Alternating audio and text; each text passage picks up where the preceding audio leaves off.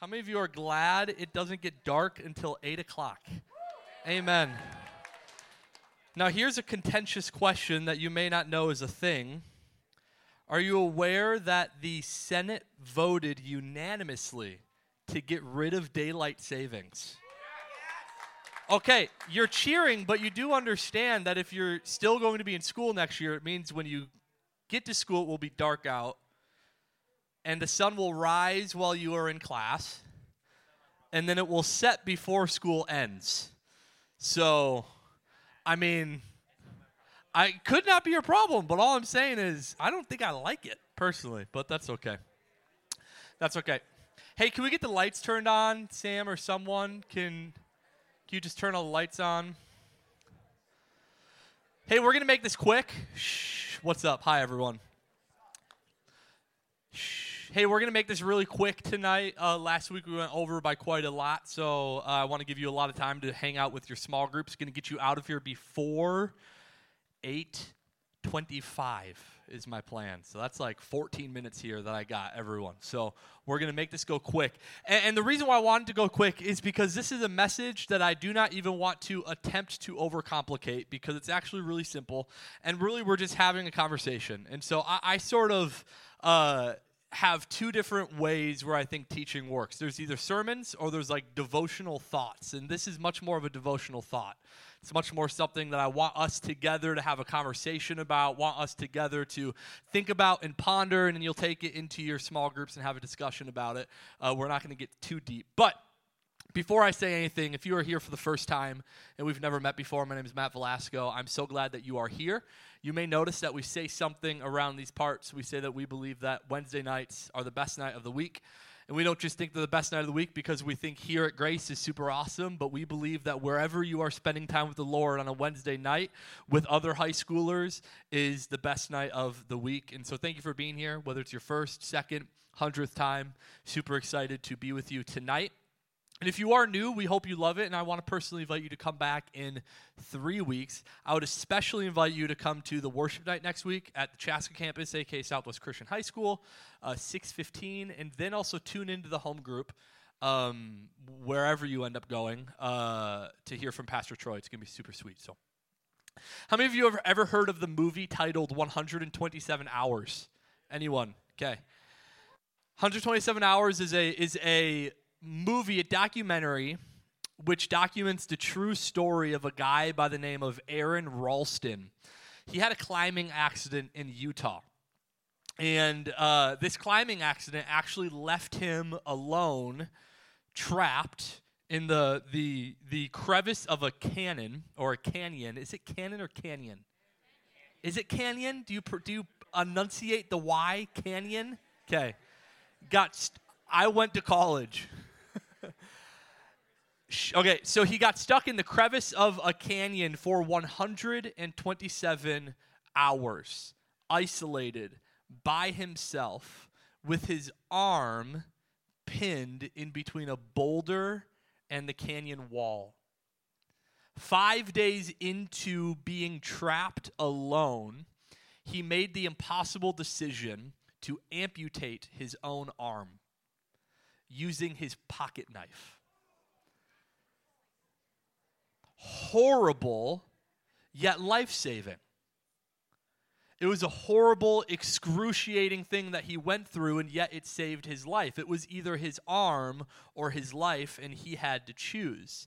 And tonight we're going to be talking about how it is either your foot, your eye, your hand, or your life. So if you have your Bibles, open up to Matthew chapter 18, verses 7 through 9. That's where we're going to be camping out tonight. And while you're turning there, I just want to ask you a simple question. Are you killing your sin?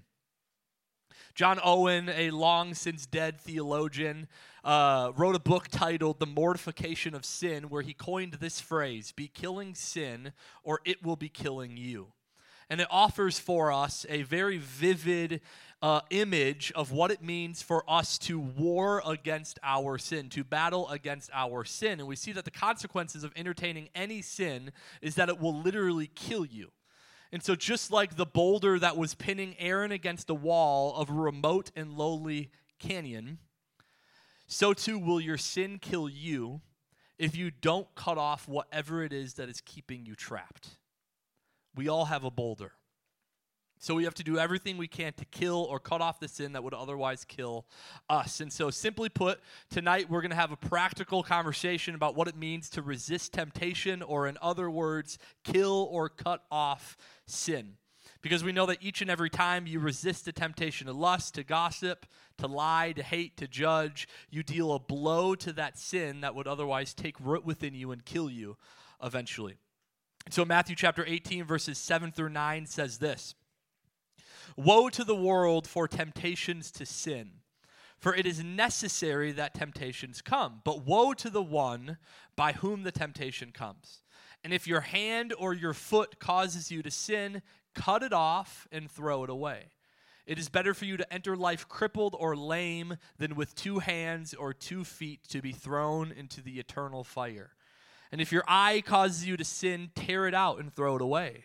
It is better for you to enter life with 1 eye than with 2 eyes to be thrown into the hell of fire." Let's pray. Jesus, we love you. God, tonight as we discuss what it means to practically resist temptation, to cut off sin from our life, to be killing sin before it kills us, God, would you be with us? Would you encourage us, Lord? Would we see the hope of the gospel in the midst of this conversation? We praise you in your name. Amen. And so the idea behind this scripture is that Jesus is teaching us what we have to do to guard ourselves against temptations to sin. And it's important to note that the actions that are taken are immediate, decisive, and absolute. And so just like Aaron had to cut off his arm, he didn't cut it off with this idea that the doctors will just be able to sew it back on. He cut it off knowing he was losing his arm forever. We should have that same mentality against our sin. We should have the same mentality that no matter the pain, no matter the discomfort, no matter the way it's going to change my life, for the sake of my relationship with Jesus, I'm going to cut off all sin. And so am I instructing you to literally remove your hand, your foot, and your eye? No, I am not. But I am instructing you to take literal, immediate, decisive, and absolute action against your sin. So do you grasp for power? Do you want to be the most popular person in the whole entire world? Do you rush to judgment? Do you easily lose your temper? Do you overstuff your stomach? Do you gossip? Do you hoard money? Do you overlook the unimportant? Are you lazy? Do you think of yourself to be oh so very important? All of these are sins that act like boulders that pin us in the midst of a canyon that could kill us. And what Jesus is saying is that we have to cut it off and we have to cut it out. Cut off pride, cut off lust, cut off laziness, cut off anger, cut off greed, cut off envy, cut off gluttony. Cut off your sin because it will kill you. It will. Be killing sin, or sin will be killing you. Jesus says it is better for you to enter life with 1 eye than with 2 eyes to be thrown into the hell of fire. What Jesus is saying here is that it's better for you to endure the pain of struggling against temptation than it is for you to let the sin you struggle against kill you. So you might be thinking Matt, okay, we understand it. Sin's really dangerous. We don't want to mess with sin. We don't want to be stuck against the canyon wall with this boulder of lust, with this boulder of anger, with this boulder of whatever it might be. So what can we do? Well, I'm going to give you 3 things that you can do to kill the sin that is killing you and fight against temptation. So 3 things, right? One involves the eye, one involves the hand, and the other involves the foot. And then once I'm done with it, I'm going to give you just some practical, take these home with you, easily applicable things. Are you ready? We got 5 minutes. We're going to go quick, but it's super simple, so it'll be okay. So first, your eye. Keep your eyes on God's holiness. We have to keep an eye on our sense of God's holiness if we have any hope in killing sin. And that might seem simple to you because it is. How do we keep our eye on God's holiness? We have a fear of God. And a fear of God is not simply oh my goodness, God is so powerful. A fear of God is an awe of God and his goodness and his holiness. And when we focus on the goodness and the holiness of God, we actually end up having a right view of sin. What do I mean by that? One writer said this: the loss of the sense of God's holiness always produces the loss of the sense of sin's sinfulness. When God is not feared, sin is not feared. And so if you fear God, if you recognize the consequences of your sin and you are pinned in this metaphorical canyon, you're not just going to sit there and be like, this is great. Like, this feels awesome. I love it here. I'm going to slowly die and I can't wait. When you actually recognize the fear of God and you recognize the severity of sin, you are trapped against that boulder and you want to do everything you can to get out of it for the sake of your life. And so you fear God by recognizing his holiness and your lack thereof, that you have been invited towards God. You have not brought yourself to God. He has brought you to him. And so a tolerance of habitual indulgence of sin actually indicates that you do not fear God. I'm going to say that one more time.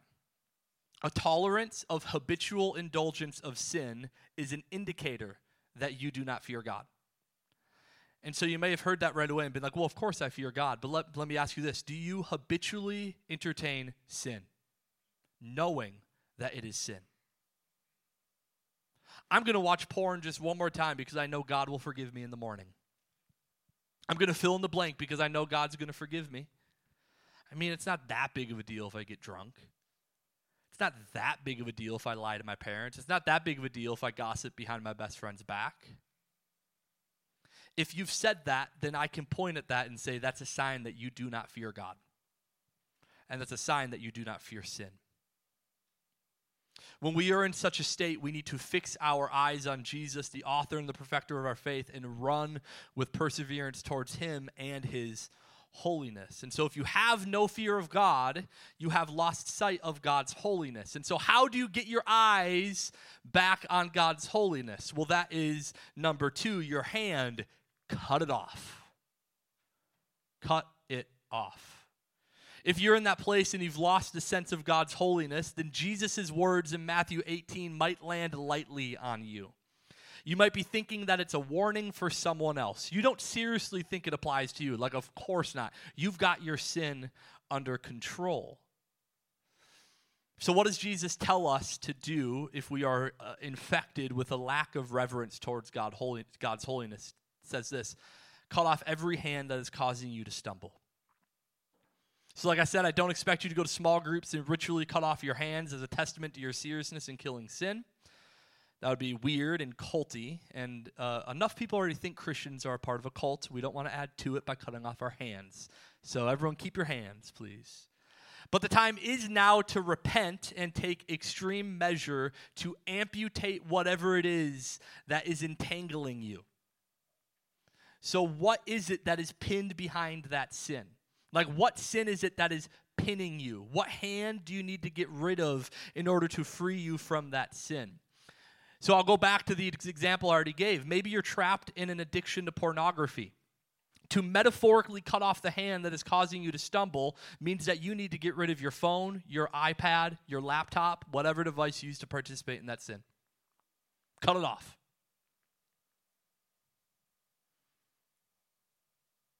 And let me be blunt. If you hear that and you're trapped in the cycle of sin and you say, well, it's not that bad. Like, I don't need to go that far, Matt. Then I would once again challenge you that you have most likely forgotten God's holiness and have no fear of him.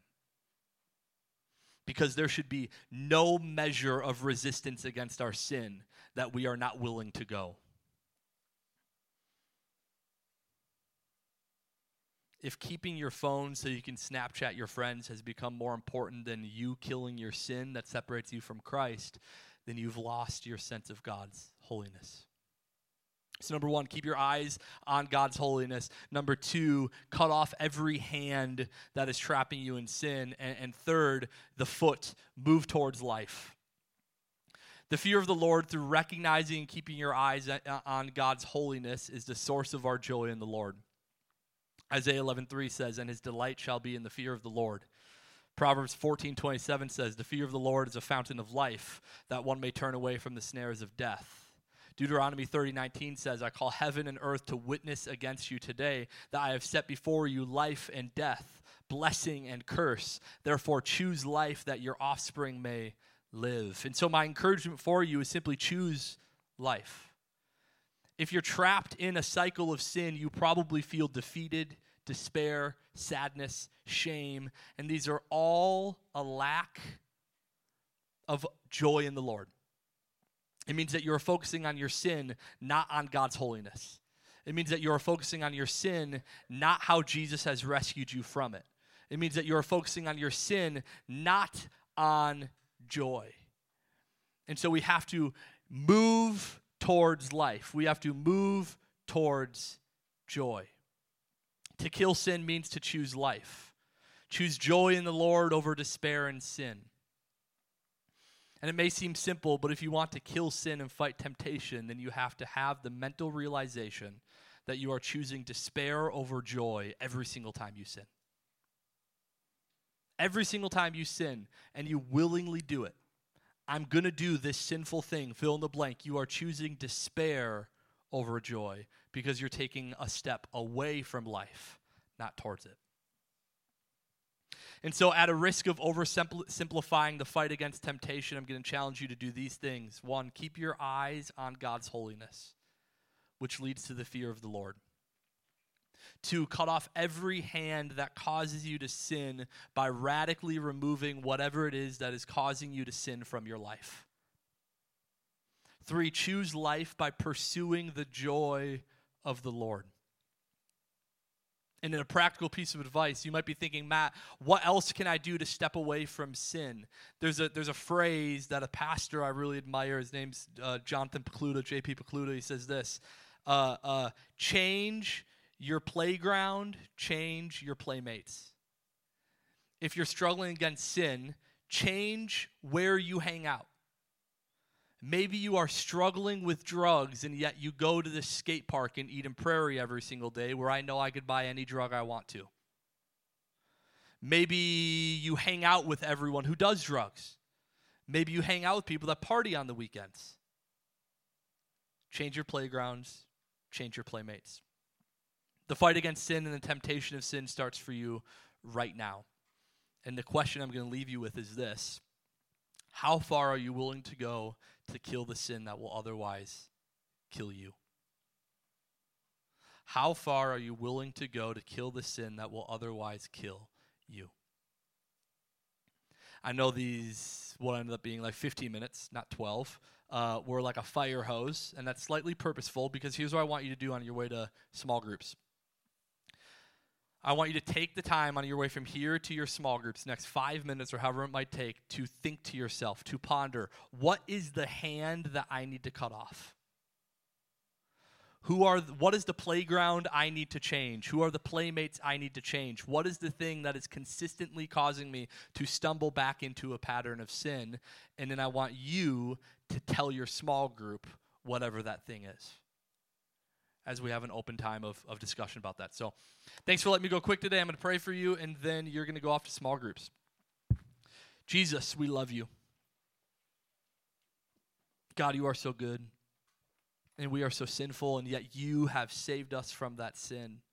And so we don't cut off every hand that causes us to sin with the understanding that sin will kill us if we don't fight against sin. We don't say that because we don't think the cross is enough, Lord. We say it because we know the cross is enough, and you've given us the ability to overcome our sin. Lord, you've given us the ability to resist against the enemy, knowing that ultimately the victory is won. God, we love you. We praise your name. Amen. Ponder those things. Go to small groups. We'll see you in 3 weeks.